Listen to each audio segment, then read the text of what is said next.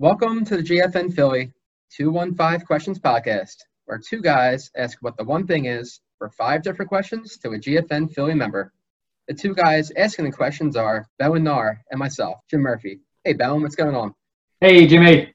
We are pleased to welcome our guest, Anna Ellenberger, Director of Business Development at Converge HR Solutions and also the co-founder of Philly Business Connect. Hey, Anna, welcome to the show. Hi, Jim. Thanks for having me.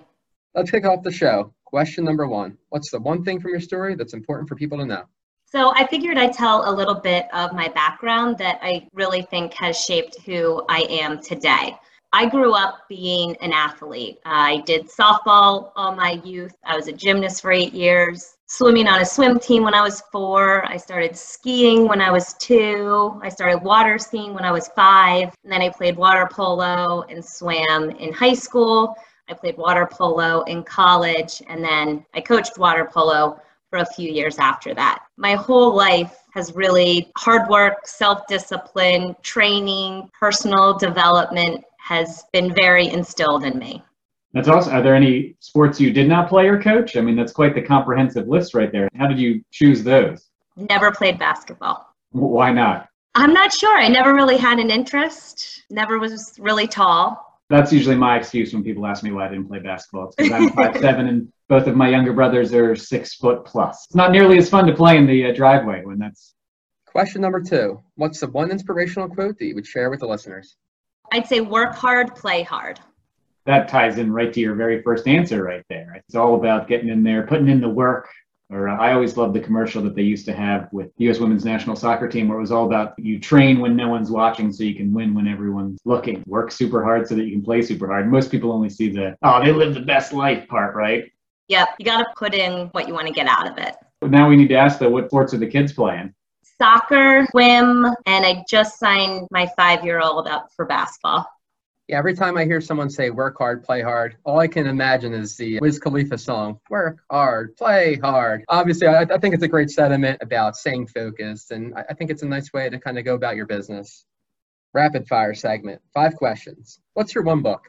The Nightingale by Christina Hanna. What's your one Phillies walk-up song or karaoke song? Well, I have both.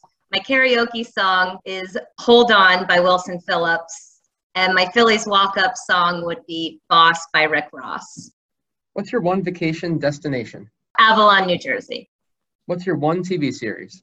Modern Family. And what's your one movie? Superbad.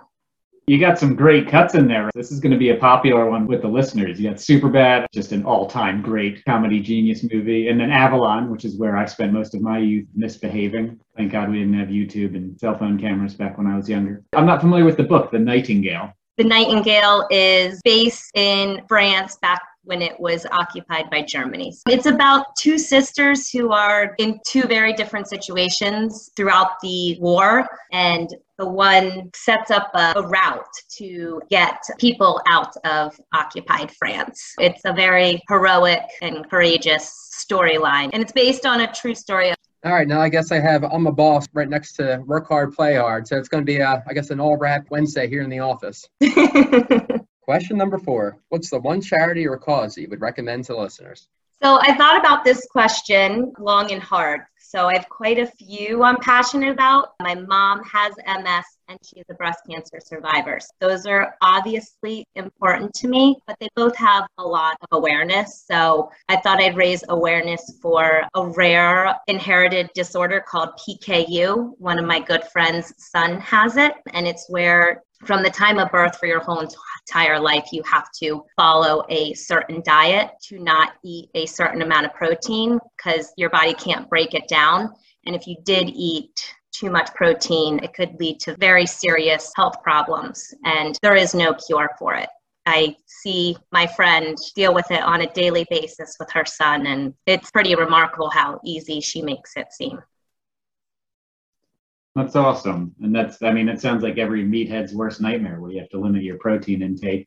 Is there a specific charity that you know that your friend does, or any events that are upcoming Well, they just had an event and they have it every September. It's called Pitches for PKU, and it is a wiffle ball tournament in Conshohocken.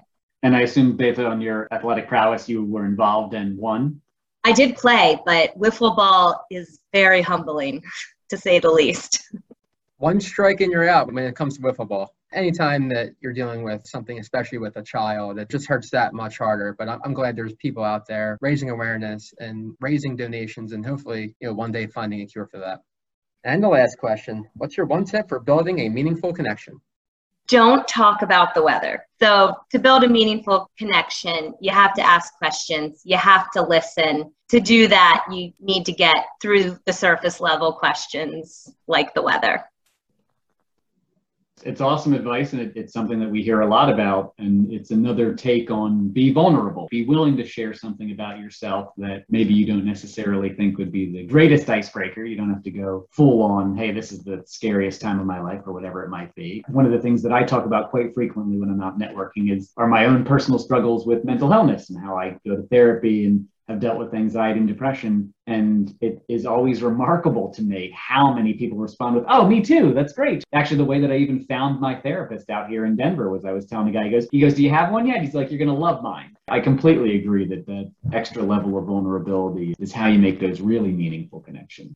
So Anna, just to dive in a little deeper here on that, do you have any go-to questions? Yeah, so one not to ask is, it's great to know what people do, but people don't really care what you do. They want to know who you are.